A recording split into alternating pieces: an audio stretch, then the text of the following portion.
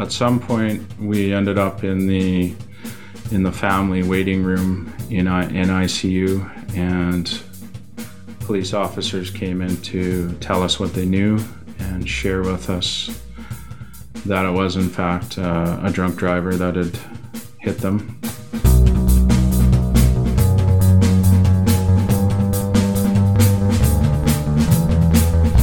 Hello and welcome to another episode of Bunny Hugs Mental Health, free safe space for people to share and learn from others' experiences with mental health and addictions. I'm Todd Rennebaum, suicide attempt survivor and a recovering substance abuser. We've got another great episode here. This one was originally out in April 2022. This is my first time re-releasing an episode. I thought I would do it because I've been working really hard on the podcast lately, and I could use a couple weeks off. So this week and next week, it's going to be re-released episodes that I think there's been a lot of new listeners lately, and maybe they haven't gone all the way through the library of episodes yet. So these ones are some really great episodes that, bump them up to the top of the pile. And I think they're great. And then January 4th, there'll be a brand new episode, a brand new type of episode. It's going to be Mental Health Headline Hot Takes, and that's going to be out every Thursday. That's with me and Nick Thompson, who has his own podcast, Eyes Wide Open, and he was on Love is Blind. And he was a guest not too long ago. And then Saturdays will be the regular show that you already know and love, with guests talking about their experiences and whatnot. So starting the new year, there'll be 2 episodes a week. Before we jump into this episode, though, I just want to plant a seed in people's brains that the food bank is always looking for food in your local community. So if you find yourself with maybe too much food in your house, or you just want to give away something for somebody, make someone's day, please go to your local food bank and donate money, food, whatever. There's homeless people and less fortunate people in every community, and they could really benefit from those donations. So please consider doing that. Also, if you want to win a $25 gift card from Co-op, this is mostly Western Canadian listeners. This contest is for. All you have to do is go to Apple Podcasts, look at Bunny Hugs Mental Health, leave a rating and review, take a screenshot, and email that screenshot to bunnyhugspodcast@gmail.com. And on January 31st, I will draw 4 names, and you will win $25 from Co-op. But anyway, with this episode, it originally aired in April 2022. It is with Chad Mierau and Spencer Michel. Chad lost his sister, her husband, and their 2 kids to a drunk driver. It was a horrible thing, but Chad turned that around, and he found forgiveness and love, and now he's become the best friend and kind of a mentor of the drunk driver's son, Spencer. And it's just a wonderful story of forgiveness and whatnot, and yeah, it's just a really great story. And I talked to them both. So without further ado, I give you Chad and Spencer. My sister was my best friend. Her and I were very close, talked nearly every day. He knew pretty well everything that was going on in my life. And, anytime we had things going on with kids on my end or things with kids on her end, we always bounced all that kind of stuff back and forth with each other.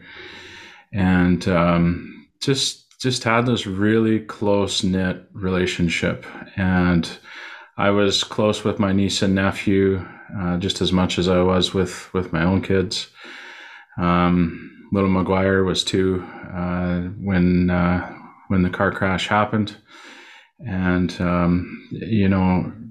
a 2-year-old at Christmas time with mini sticks running around, just learning how to smack a ball around and running into furniture. And, we always say sorry in my house because that's what he did at Christmas time. He ran into the couch playing hockey with his little mini sticks at Christmas, and he apologized to the couch. So, we kind of joke about that kind of stuff, and in a way it's kind of to share their memory and some of the good things that we remember about them. But McGuire was just a goer. He was just getting his wheels, and 2 years old and full of energy and spunk and finding his words and figuring out, what he was interested in doing and playing with. And didn't really sit still. And Cameron was much the same, only with a little more sass and a little more attitude. At 5 years old, she would have no problem giving you the one-liners, or ribbing you a little bit, or sarcasm, just really coming into her own little personality at 5 years old. So it's hard not to be close to little ones at that age when they're in your family. And we spent a lot of time with them. Even different events like birthdays and Christmases and Easters and all the family holidays, we were always with them and hanging out with them. So very, very close to all four. And Jordan, he was a very avid photographer. He took thousands upon thousands of pictures. We're super thankful for that, because we have tons and tons of pictures of those two little ones, and I was in quite a few of them as well. Jordan, not so much, because he was behind the camera. He loved his Northern Lights, and the nighttime pictures with stars and Northern Lights. He was out nearly every weekend to get the next best shot. So he was involved with a very close-knit community with the photography world, and that was his passion. Just a genuine, caring, loving guy, and he would do anything to help people, whether it was strangers or family or close friends. It didn't really matter. He would do whatever he had to do or needed to do to help and support. And my sister was much the same, just a total giver. She would give her shirt off her back just to help the next person out in any way she could. So four really beautiful, amazing people, and close, very close with their family and friends, and very involved with community, very involved with just helping out in any way they could, or any way they could. With Shanda was into sports, and she played played hockey with the Huskies here in Saskatoon for 4 years or 5 years, I forget.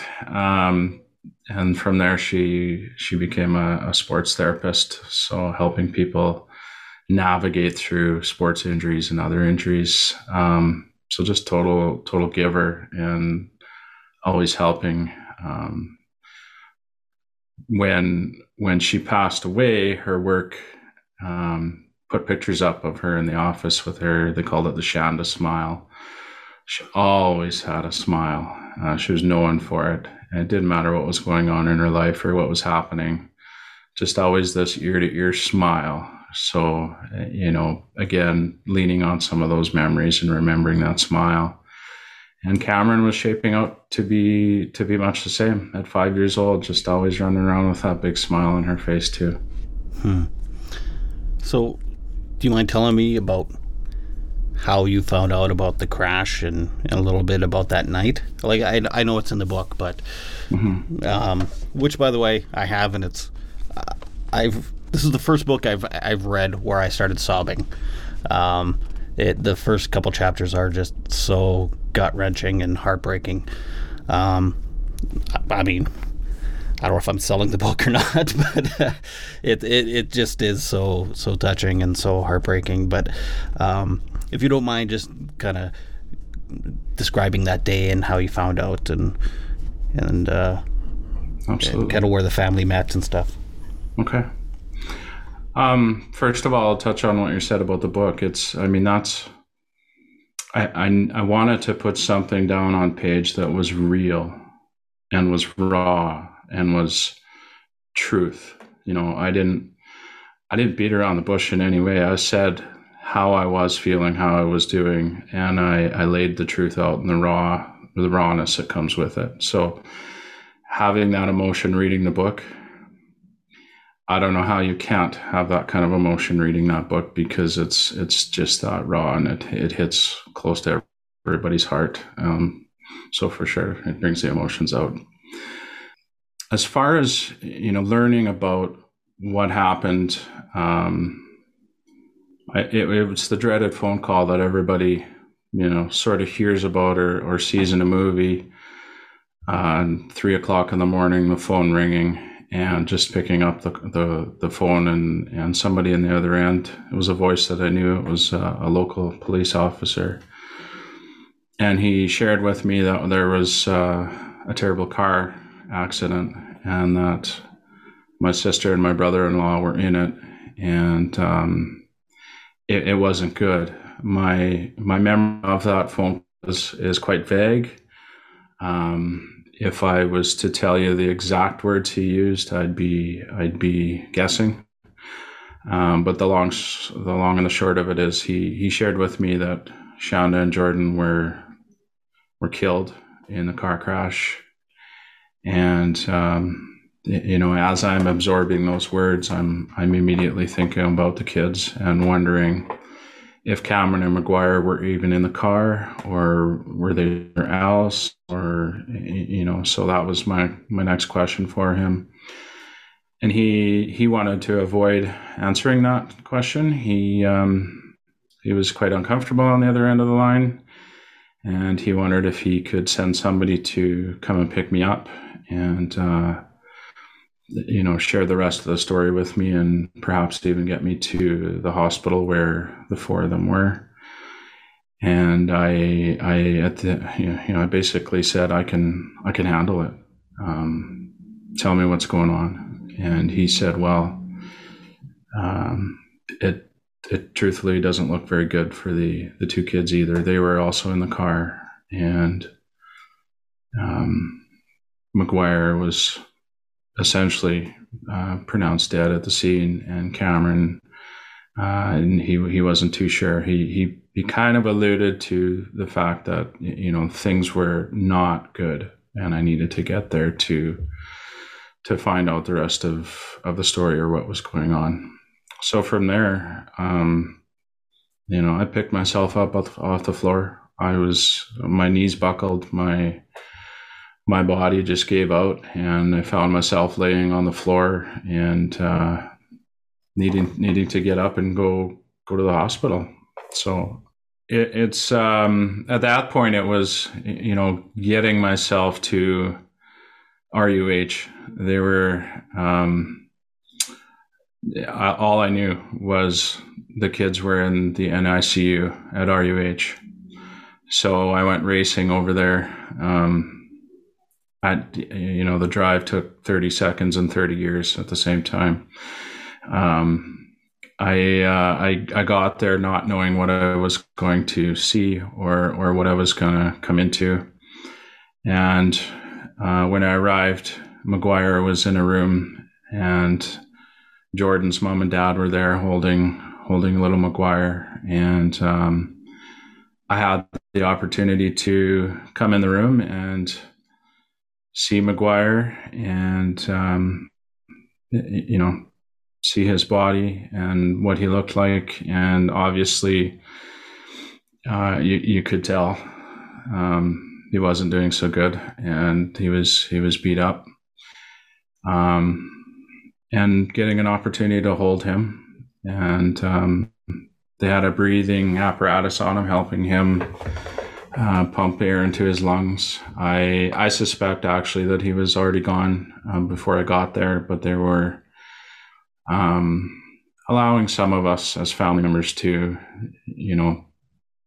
take an opportunity to see him kind of at the end stage. And let me tell you, there's nothing tougher than seeing that with a 2-year-old. Especially him and I were really tight. And he always used to he'd hold my finger with his little hand. And, he wasn't doing that. He wasn't moving. He wasn't talking. He wasn't crying. He wasn't anything. And that's likely one of the toughest things I've ever had to do, was come into a room and see that happening. And then from there, I don't know how long later, could have been minutes, could have been hours. I'm not exactly sure, but figuring out that Cameron was just across the hall in ICU, and she was hooked up to all kinds of machines to keep her body going. We learned that they thought the doctors thought that she was brain damaged, dead, and they had to determine that and go through the test to figure out if that was the case or what was happening exactly with her. So just those first few hours, hanging out with my niece and nephew in the hospital and having to accept some harsh realities. Very tough. Oh yeah, God, I can't even imagine. Yeah, I don't know what to say, but I just can't even imagine. I did an episode about grief the other day, and like this is like grief times 4. Like plus their tragedies. It's not like a parent who's up in age who is, it's just a horrible story. I can't even imagine what your family went through. So eventually that day, both the kids ended up passing. You guys decided as a family to take them off life support, or? Yeah. So McGuire was gone as I was arriving, or shortly after, or shortly before. I'm not exactly sure, but sometime around then. And Cameron was pronounced brain dead later that day, and stayed on machines to keep her organs going. We elected to donate her organs and tissues and everything that we possibly could as a family unit. We all agreed that was what they would have wanted, and a little girl full of zest in life and so happy and so just full of life. We knew that needed to carry on if at all possible, so we elected to do that, donate organs. So yeah, essentially in the first day, learning that all 4 were gone or going to be, they didn't actually pronounce Cameron dead until the next day, until the machines were all disconnected and organs donated and everything that they could do with that. So 3 in one day and 1 the next. And yeah, man, it was tough, really tough. And it was in the hospital you found out it was the other driver was alive and well, and it was a drunk driver. Yes. At some point we ended up in the family waiting room in ICU, and police officers came in to tell us what they knew and share with us that it was in fact a drunk driver that had hit them. Up until then, we didn't really have any information, and if anything was said, it was I didn't catch it until we were actually in the waiting room, and all of us as whatever family members were there at the time, hearing from the police officer that actually was on scene. Him and his partner were literally, he thought within 90 seconds of the accident. They happened to be going by just when it was happening, so they were on scene right away. And I'll never forget, he shared that he assessed what was happening, and he actually held McGuire's hand, and those words stuck with me and still do today. I have visions of that. I can only imagine what it's like coming onto a scene like that. But yeah, learning it was a drunk driver who was okay, and she went to hospital just to get checked out, and she was basically just scratches and otherwise fine. So learning that in itself was tough. 4 in one car gone, and the driver caused it was virtually unscathed and fine. So now, fast forward a bit. She's obviously charged. You have to, well, you don't have to, but you go to court and you see, can I mention her name? I guess it's in the book. It's Catherine. Yeah, Catherine, yeah. You see, what was it like seeing Catherine the first time and actually, being in the same room as her, seeing her? What kind of emotions were you going through then? We so the first couple of court dates were hearings, and some of us as family members wanted to go to see her in person. Initially, I think throw daggers with eyes and just anger, lots of anger, maybe even a little bit of rage, hard feelings, of course, and going to those hearings and learning that she was on Skype, she was on video conference, so she actually wasn't there in person during the hearings. Now, once court in July happened, where the sentencing was happening, she was in fact there in person, and at that time, I heard her read her court statement, and I felt the emotion in her voice. She did cry. She did share emotion. I felt she did share, remorse, and she was sorry. And, those were important things for us to hear and to feel, for me, for sure. Her court statement and what she read stuck with me. She essentially, at one point, stated that she would like to spend the rest of her life preventing a tragedy like this from happening to other families.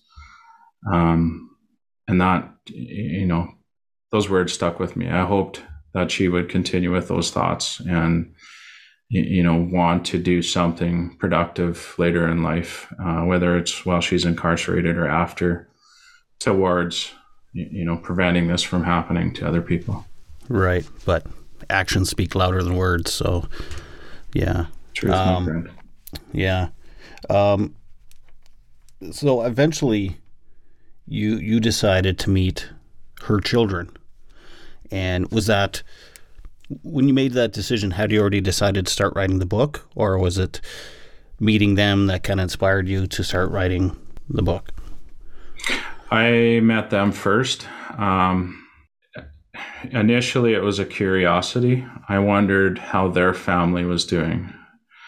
I started putting some thought into what would it be like to get a phone call saying that your mom caused this accident, and did she have kids? Did they get those phone calls? Where were they when that happened? How were they doing? Are they able to talk to their mom? Are they able to forgive? I had all these curiosities and questions in my head. And that led me in late 2018 to reach out to one of her daughters. I had learned through social media on some of the forums and things that I was following when I couldn't sleep at 3:00 in the morning. Her daughter was commenting on some of the things that were going on. So I sort of had figured out the family name and who they were. And that led me to reach out in December of 2018 and share my forgiveness with Catherine's daughter. So you had forgiven. I remember. Pardon me? Sorry, the Skype went wacky for a second there. You had already forgiven Catherine before you had met the family, or? Yeah, totally. Yeah. Oh, really? So okay. That all unfolded in 2016, going through my grief journey. I really had to dive deep into figuring out who the heck I was and what I was made of. And in turn, taking a long look in the mirror and, understanding some of the things that I've done wrong in my life. And once I was able to sort of give myself some grace and be at peace with who I was, that allowed me to investigate further into, Catherine and her life and her family, which then eventually led me to reach out to Catherine's daughter. And, the response that I got from Catherine's daughter was nothing short of amazing. I refer to it in my book as, healing hearts, healing together. And just, it doesn't matter that we're on two sides of the story. We're all hurting. We're all grieving. We're all trying to navigate through this terrible situation. So reaching out to her adult children and, eventually sitting down face to face with four of them. Catherine's daughters, I've sat down and talked to a couple of them, and her sons, two of her sons, and just sharing how we're feeling and how we're doing. And completely awkward in the first conversations, right? There's hesitations on both sides. There was apprehensions on both sides. For them, I can only imagine, what is this guy wanting to talk to us for? And, is he meaning well, or is he going to throw daggers at us? Because they were throwing everything. People were so mean to them. They didn't do it. Their mom did. And people were making them guilty by association. People were sending them death threats and calling them names, and just bad, so bad, really, really harsh. So I can only imagine me coming in, and wanting to have a conversation with them, a lot of apprehension on their side for sure. And then on my side, it was more of I really wanted to know how they were doing. And that's where it all started. Reaching out to them and curious how they're coping and how they're doing. I was sort of imagining if one of my parents was incarcerated and went away, how would I feel? How would I be doing? And that's what led me to reach out to them. Let me ask you this question: have you ever drove drunk in the past? Yeah, I'd be lying if I said I hadn't. When I was young, I certainly had. Yeah, same. And going through your book, I thought many times, like, man, that could have easily have been me killing an entire family or anybody or myself or whatever. I don't know how many times, it's like, yeah, that doesn't excuse anything, but she's just a woman who made a mistake, just like a lot of other people do. And like her kids, like you said, they had absolutely nothing to do with this. So it drives me crazy that people are saying things to them online and whatever. But I know Spencer, who's going to be joining us soon, he was very apprehensive because of that. He didn't want people knowing him, or he's scared that it would start all over again, which I just don't understand. I don't understand people. I don't understand their logic.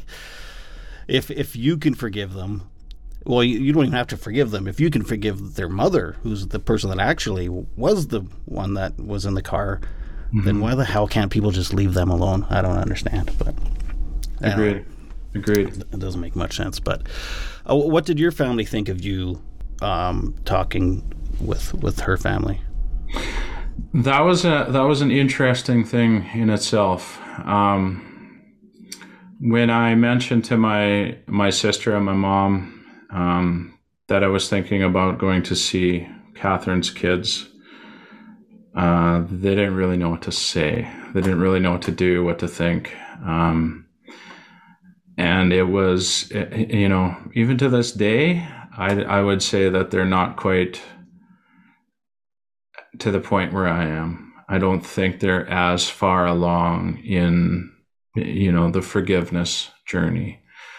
And the wording around that's really tough to say or put into something that, truly portrays it, because everybody's grief and everybody's forgiveness, everybody's grace, everybody's, perception of events is so different and so vast. So, it was my journey to have, right? And, my family supports me, even if they don't 100% agree with me. There's certainly, I would say they agree. I just don't know how much. Let's put it that way. Right. Because that's all I can ask for, really. Yeah, totally. Yeah. Totally. Yeah. You don't have to understand. You just have to support me, right? And that's fine. Right. Hello, Spencer. Thank you for joining.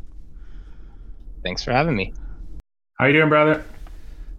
Pretty good. How are you? Good to see you. Good to see you too, my man. We just got to the point where Chad was meeting you and your family. Do you mind if we just jump right into it? No, go ahead. What was that first meeting with Chad like for you? It was a little I would say nerve-wracking the first time around. Like, I don't know, you don't know what to expect when you meet someone under those circumstances, right? Like I don't know, like we hit it off right away, and we became like comfortable talking to each other right away. But at first, like I didn't invite him into my home. Like, I had him meet me in my garage. He brought us coffee, and we sat, and what I thought was going to be maybe like an hour meeting of a lot of uncomfortableness turned out to be, I think he sat with us for probably like 4.5, 5 hours, and we just sat there and talked. And in the end, it didn't end with like a handshake. It ended with a hug. So it was a lot different than what I expected it to be at first. Like, I thought it was going to be something different. I didn't think I was going to make that sort of connection with Chad, especially not that quickly, but definitely was not what was expected, for sure. Right. Now let's back up a little bit. I keep smacking my mic. How did you find out about the crash that your mom was involved in? I think it was about midnight. Actually, the next day, I think it was. We didn't even know it had happened. My sister phoned me, and I was getting ready for bed. And she phoned me, and she said, "Are you sitting down?" And I mean, obviously, anyone who phones you and says, "Are you sitting down?" It's usually not good things that come after, right? And we didn't know what happened. Like, we weren't given any information. No one told us anything. We just knew that she was in a crash where people had died. We didn't know if she was even alive. So at that point, we were preparing for the worst. Like, she was like, "Yeah, Mom was in a car accident. I don't know what's going on. I don't know where she is. All I know is that people are dead." And yeah, so like at first we actually thought that our mom was dead. And then, so when did you find out? It wasn't until the day after that, actually. My sister had to like call all over the place and try to get in contact with anybody who knew anything. And it was at that point that we found out that she was in jail, and she had caused the accident, and that she had blew triple the legal limit. So then, I mean, that was a whole nother batch of emotions, from going from the consideration that she may possibly have been dead to she killed people. Like, that was about 6 years ago now. Was it 2016? Yeah. What kind of emotions do you have towards your mother now, knowing what had happened? And like, I can't imagine I don't even know what I would feel. Like, I'm genuinely curious how you felt about hearing that news. To be honest, like, for the first couple of years, I didn't have any contact with her. Not totally because I didn't want to or anything. I just didn't have the means to at the time. I lived way up north, and I actually didn't even own a phone. I had no way of, like, because to talk to someone in jail, you have to like register your number and everything, and you have to have like a phone number where she can phone you at any time, kind of thing, and stuff. So I actually had like no contact with her for about 2 years. She wrote me a letter once. I don't know. I didn't know how to say anything to her, so I never wrote back right away. And to be honest, I don't think I ever wrote to her when she was in jail. I don't think I ever sent a letter back. Eventually, I did get contact with her over the phone, and so we started to talk. And I don't know, like I felt bad for her for the situation she was in, but at the same time, it's like I don't know. I felt really betrayed by everything, like because like I said before, like I've said in the past, like it's hard to feel bad for her in the situation she was in. When I grew up my whole life being told, don't drink and drive. If you're out drinking and you need a ride, you call. To the point where like my mom would literally physically force keys from my friend's hands so we wouldn't drive. So like I don't know, I felt really betrayed to be like, you drank to that excess amount and then you decided it was okay to drive after. Like, did you not think about me or your grandkids or your other kids or your mom or any of your family? Did you not think about the people that might be affected by that? Like, so yeah, it was really hard to talk to her for a really long time. This wasn't a common thing for her to do, to drive drunk? I mean, there had been times in the past where she's probably definitely had too much to drink, but successfully made it home from the restaurant after or from the bar or whatever. And there was definitely times where she probably thought she was in control, where she was actually didn't have as much control as she probably should have, and put in a rough situation. It could have ended poorly, but it wasn't like, no, she didn't like drink and drive every single day of her life. She wasn't always drinking and driving. It was something that had happened in the past, like anybody else. Sometimes you think, oh, I haven't had too much to drink. I ate a big meal. I watched the football game and drank some beer, but I had a big meal and I haven't had a drink for 45 minutes and I feel okay. I can drive home. And many people do that and many people make it home, but many people don't make it home too. So. Yeah, just before you got on, Chad and I were talking about how we've both drank and drove in the past, and I could have easily been one of us at some point that caused a crash similar to this. So I know you were hesitant about talking to me about this because of complete assholes online. Are you still hesitant, I guess, or still worried about that? Well, to be honest, yeah, there's still that's always going to be something I have to consider. Like, I put my face out there, I put my name out there, and you never know who my face or name is going to come up to in the future, where they're going to be like, oh, you're connected to this situation. Or like, I've had people send me threats. I've had people who, in the past have threatened me or threatened my children, wished us to be dead, things like that. And so those are things that you have to consider every time that you talk about this subject and you put yourself out there like that. But, I had originally told you I wasn't going to be here today, that I couldn't do this for that reason.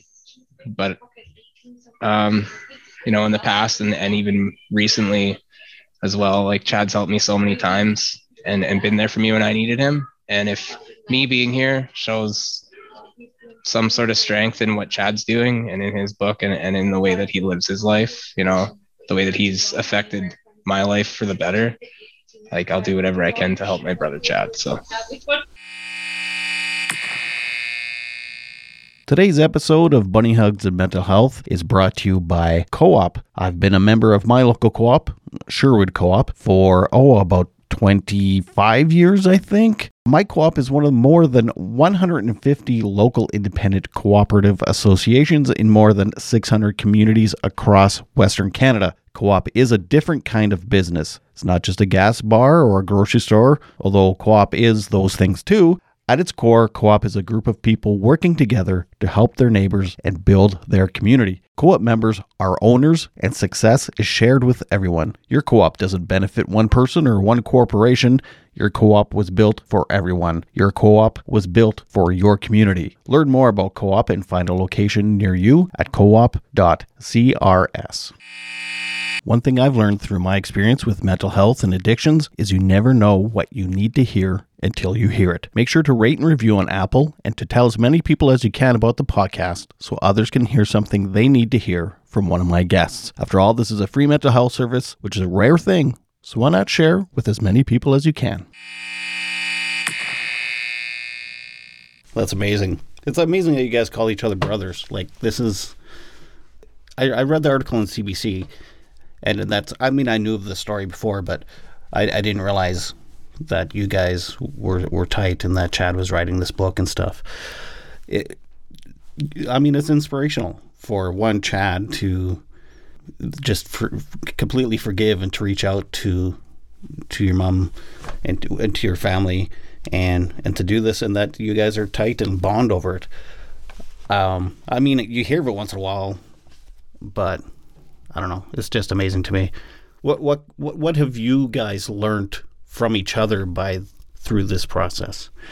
Because for me, like learning forgiveness, but Chad probably learned something from you too.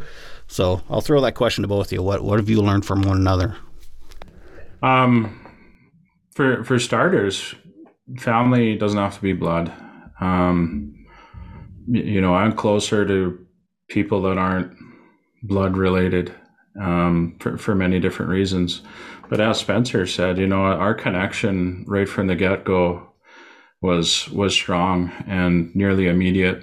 And, I just feel drawn to him. I feel, supportive. We chat back and forth regularly. Sometimes it'll go a week or two where there's not much, but other times it's lots of conversation for a day or two. And, I have family members that I don't talk to as regularly as I talk to Spencer. And it's just this connection, and, it doesn't have to be blood. So yeah, we do call each other brothers. We do lean on each other. We do talk about, life situation, school, kids, jobs, finances, like any of it, all of it. And it's just a comfortable place to be. And, I wouldn't trade it for anything. And for sure, Spencer's a brother of mine.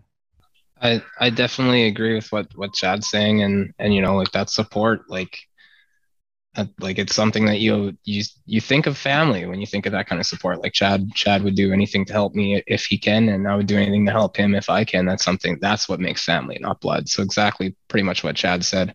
At the same time, like I know that Chad's been through a lot, and I've been through a lot in the past, and to see how much that Chad has like progressed in life and become the person he is today gives me, motivation to do the same thing. Like since I've met Chad, I've decided that I need to go back and finish my education. I've decided, that I kind of want to be the person that Chad is someday. I want to be a person like that. He's a role model to me. So definitely, like you said, like blood doesn't mean family, and family doesn't mean blood. Like Chad's definitely a brother to me. When does your mother get out? I know she's not in jail now. She's in Actually, she's not in the Healing Lodge anymore. Oh, she's not in the Healing Lodge. No, okay. She's on she's out on parole, day parole. So she gets to work and kind of have a regular ish life as much as she can. Not really, but she's still got a lot of control going on. She's still technically incarcerated. She has like stipulations of what she can and can't do, and she has to be home by certain times. And like my mom used to work a government job before all this happened. Now my mom works a basic job like anybody else. Right. Chad, have you met Catherine yet at this point? No, I have not. Or is that something you're looking forward to or thinking about doing? Yeah, I have in my mind a vision as to, possibly one day meeting face to face. Quite a few years ago, I did write her a letter when she was still in the Healing Lodge, sharing my forgiveness. And, I'd like to share those words face to face with her one day. If and when that happens, I don't know that, but I'm certainly open to it. Okay, so the ball's kind of in her court then at this moment? I don't know. I mean, it's still all kind of new as far as, she's out on day parole and getting her feet underneath her. And when on my side, the book came out last year, and I can only imagine some apprehensions on her part as to, what the repercussions are with a book talking about her and her family.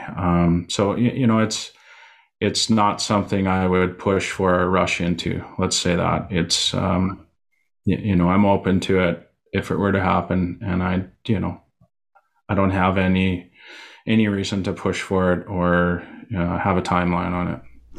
That's fair. Have you read the book, Spencer? Yeah, I have. Yeah. Shortly after it was released, Chad actually hand delivered me my copy to Regina with some nice notes inside and a signature. And I got right to reading it. I took it to work with me and everything, and read it on the road because I was riding passenger in a semi truck all summer. So I kind of got time to sit down and read that. I read through that as quickly as I could. It was hard. It was a hard reading. I've read a lot of books, but there's not too many of them that I've ever read that I had that kind of personal connection to. And there is some really some heart wrenching pieces, in that book, especially when talking about like his family hearing about the accident happening and their time in the hospital and the decisions they had to make and stuff. There was times where I really had to like put it down and come back tomorrow, or put it down and come back in a few hours, because like I just couldn't read through the tears anymore. Yeah. I was telling Chad the same thing, and I'm not even connected to it at all. So it is a very emotional read. So I can only imagine what it'd be like for you to read it.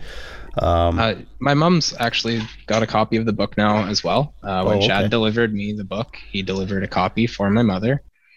And at first, she didn't really seem like she was too interested in reading it, but she actually reached out to me a few months ago and asked me to deliver her copy of the book, and said that she's going to do her best to try and read it.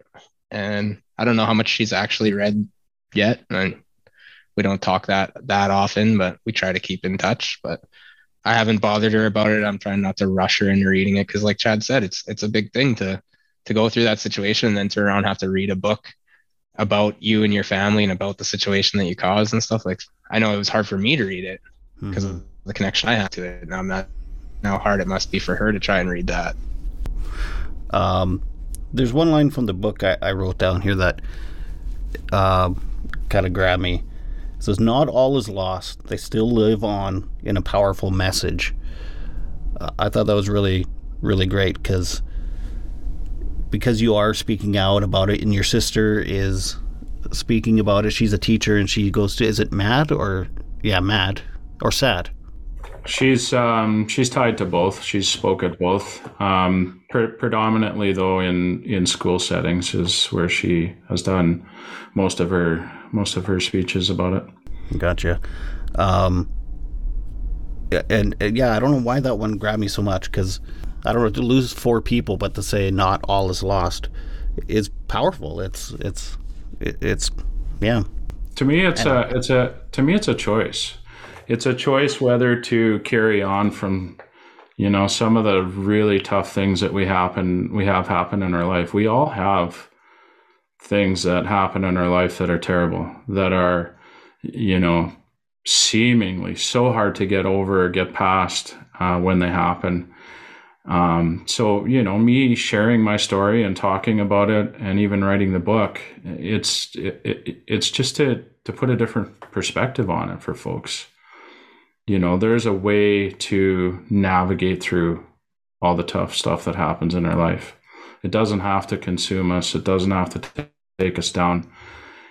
We can grow through it, particularly when we support each other to do it. Spencer and I supporting each other through this. I marvel in it often, because, having support for one another from two sides of the coin here is pretty awesome. So, I would like to think that we can have that in every situation out there in the world.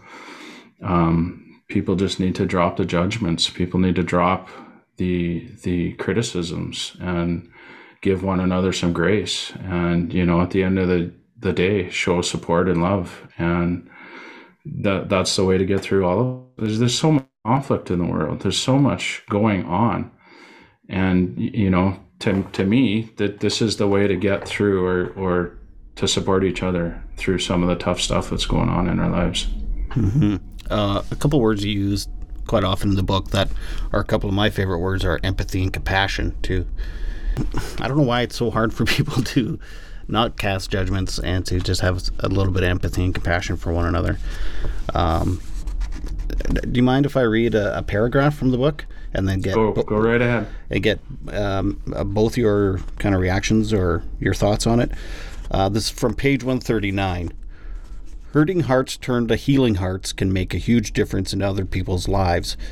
We have all been hurt in many different ways, and I would suggest that we all have the ability to help others get through the things we have been through. Empathy and compassion go a very long way when we reach out to others. Heart-centered caring for others has a healing quality that is undeniable. The question is, who is willing to share so openly with those around them? I have, and I will forever continue to do so, as it has been most rewarding in every way. With a full heart, I can honestly say that this tragedy has shaped me into a better human being in every single way. Initially it was a choice, and now it is the norm. I love that paragraph. And again, I mean, that whole paragraph could be used on both sides of the coin. So for Spencer, for your side of the coin, what does that paragraph mean to you, I guess? Well, it's a very not normal thing, kind of the relationship that me and Chad formed, but it's something that definitely made us both better people. Like had what happened not happened, I would not be the person I am today. Chad probably wouldn't be the person he is today. Like I said, we both had struggles in our past before this all happened, and it was a struggle for years after, and still a struggle today, but we've progressed a lot from that point, and we wouldn't have progressed in the ways that we did had that not happened. And sometimes, the hurting heart knows how to love the hardest. Somebody who's had loss or has felt the same as the other person, has gone through that depression or gone through that anxiety, gone through that issue. Their heart can understand it more, can give that love that they know needs to be given to someone in that same situation. Yeah. Well said. Yeah, it is really incredible, your relationship with each other, and because I mean, like going through this and meeting Chad, have you been able to lose judgment on others and judge others with compassion and empathy? To be honest, since I've met Chad, like I said, there's been a lot of changes that I've made in my life, like trying to go back to school and stuff. But for sure, like since I read his book, like I look at forgiveness in a different way. Like I grew up without really a relationship with my father and stuff, and there was a reason for that, I felt, throughout my life. But at the same time, he's getting older, I'm getting older. He is my father, and I've actually tried to forgive some of those things, and I've tried to form a relationship with him again, and with other people in my past too. Like there's grudges that I held for years against people where I just don't care anymore. It doesn't bother me anymore, and that's something that I probably would have never let go of had I not read Chad's book, for sure, or met Chad at all. Yeah, like just meeting Chad and knowing him, the person that he is, the person he was, and the person he's became today. Like it's really helped push me to be a better person as well. Does that make you feel good, Chad? Wow. I don't know what to say or how to respond to that. I'm just out here trying to do my best and trying to be the best version of me. And the feedback I'm getting from my book, or even what Spencer's saying, is awesome, and it definitely keeps the fire lit in me as far as striving for more and trying to do my best in every situation. And the paragraph that you read from the book, what comes to mind for me is breaking down some of the walls and some of the barriers that a lot of people have up. When I was hurting the most, that's when I started talking, and that's when I started sharing. that's when I started reaching out to other people to try to, help in their situations. In a way, it was me deflecting from my situation by helping others. And, what I've realized in the last 6 years, big time, is just having conversations with others and allowing them to take some of their walls down, some of their perceptions away, or change them, is huge. Because it allows us to, in my experience, take some of the weight off my shoulders, right? If I'm not carrying all the crappy things that are going on in my life, if I can share them with others just by talking about it or sharing how I'm feeling or how I'm doing, that helps me. So, if I can help others take a brick off of their wall, I feel like I'm going in the right direction. So essentially that paragraph that you read in my book, that's sort of what I'm getting at. Particularly with men, we're told not to cry, toughen up. I think that's a load of bull, especially nowadays. I think things are different.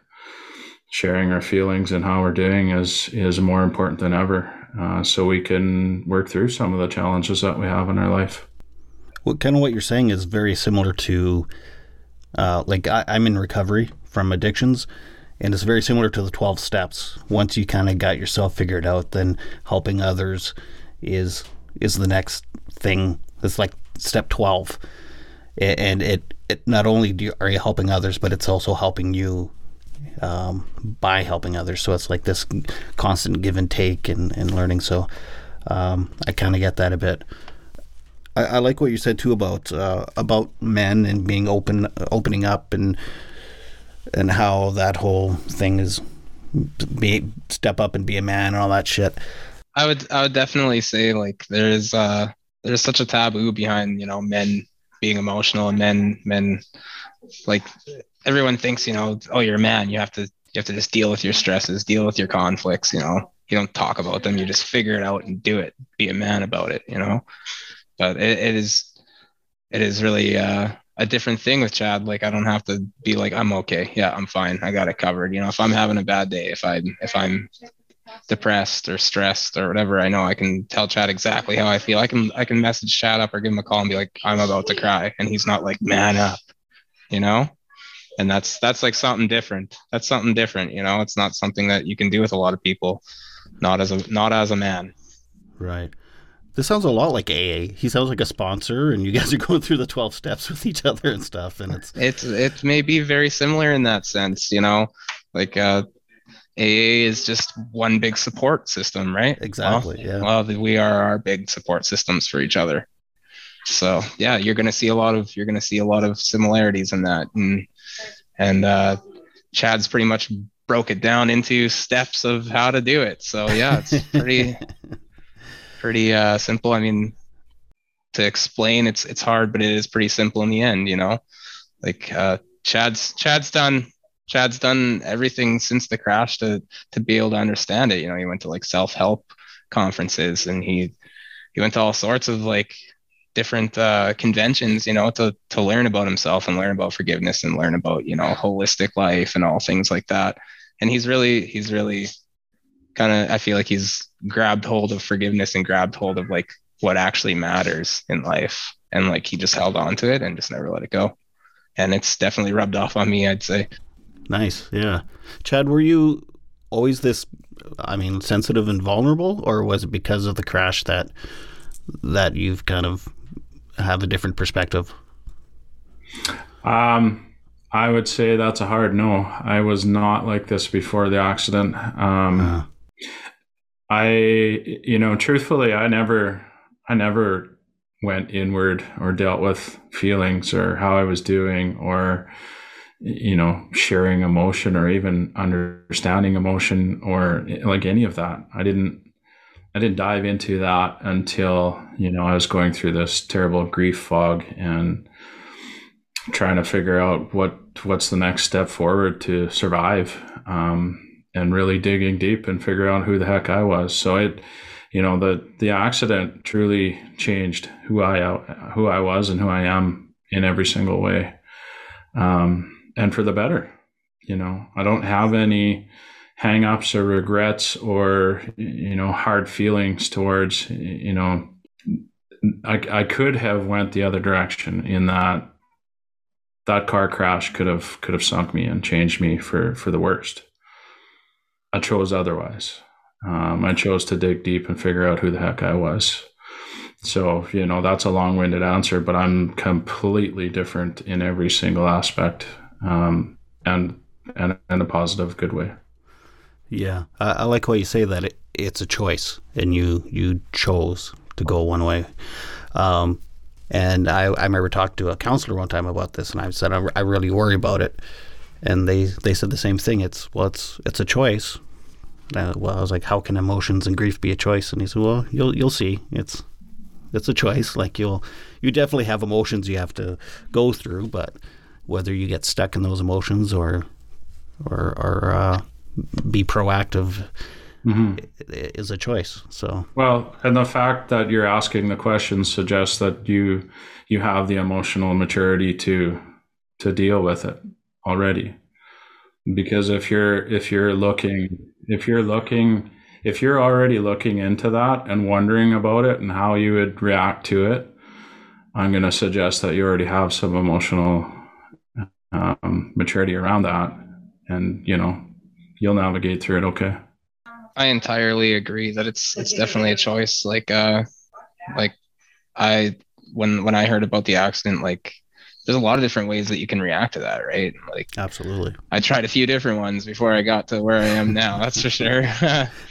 and it definitely is a choice. There's a choice that you have to make at one point. Like, do I want to progress from here, stay where I am, or move backwards? And you have to make that choice. And it's definitely a hard choice to make, that's for sure.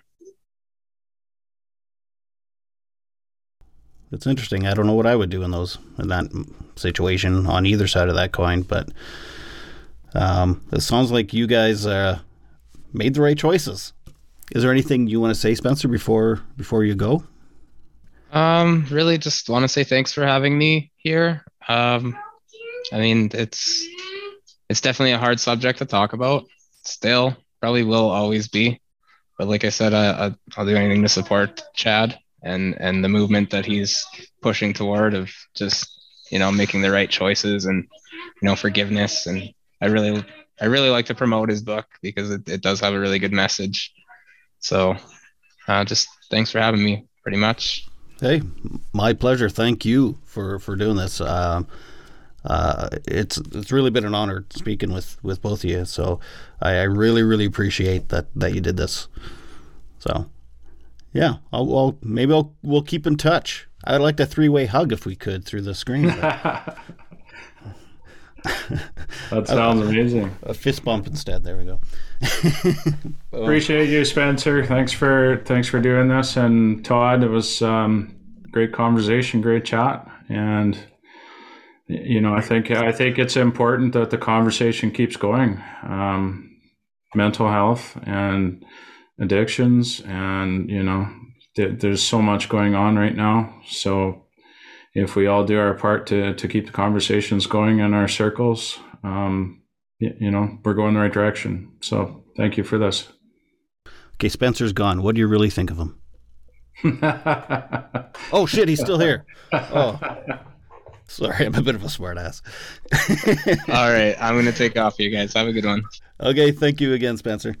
Is there anything that you want to say before we shut it down? I'm in a bit of a transition period where, sort of what I was alluding to before about tearing down the walls and helping other people share their voice, find their voice, share their emotions, find their emotions. I'd like to do more of that, and promoting my book and having people understand more of my journey and how I've navigated through this and who I am speaks for itself. I think there's a lot of value in my book. It's available on Amazon. It's available on survivingthecrash.co on my website, or snoop me on social media and reach out to me. I can get you a signed copy. Any of those routes are great. I'm going to say maybe you should consider being a life coach or something like that. Truthfully, that's what I'd love to do. I have coached and mentored a few different people in the last 2 or 3 years, and I absolutely love it. So I think there'll be some changes going forward as far as my occupation and what I do.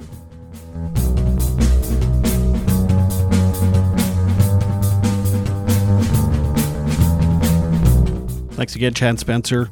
One of my favorite episodes, and you guys were just amazing. Again, that originally aired April 2022, episode 40. You can go back and check out all the great old episodes from over the last almost 3 years. Hey, be sure to follow me on Instagram, Bunny Hugs Podcast. There's always stuff on there. Don't forget, rate and review, take a screenshot, email that screenshot to bunnyhugspodcast@gmail.com, and you could win a $25 gift card from Co-op. You can use that on gas, you can use that on hardware, you could use that on groceries. 4 names will be drawn January 31st. So yeah, be sure to do that. Happy holidays, everyone. Next week will be another classic episode. Then on January 4th will be the very first episode of Mental Health Headline Hot Takes with Nick and Todd. And January 7th will be a new regular episode of Bunny Hugs and Mental Health. Happy holidays, everyone. Thank you for listening. And please don't forget to make your beds and take your meds. Bye.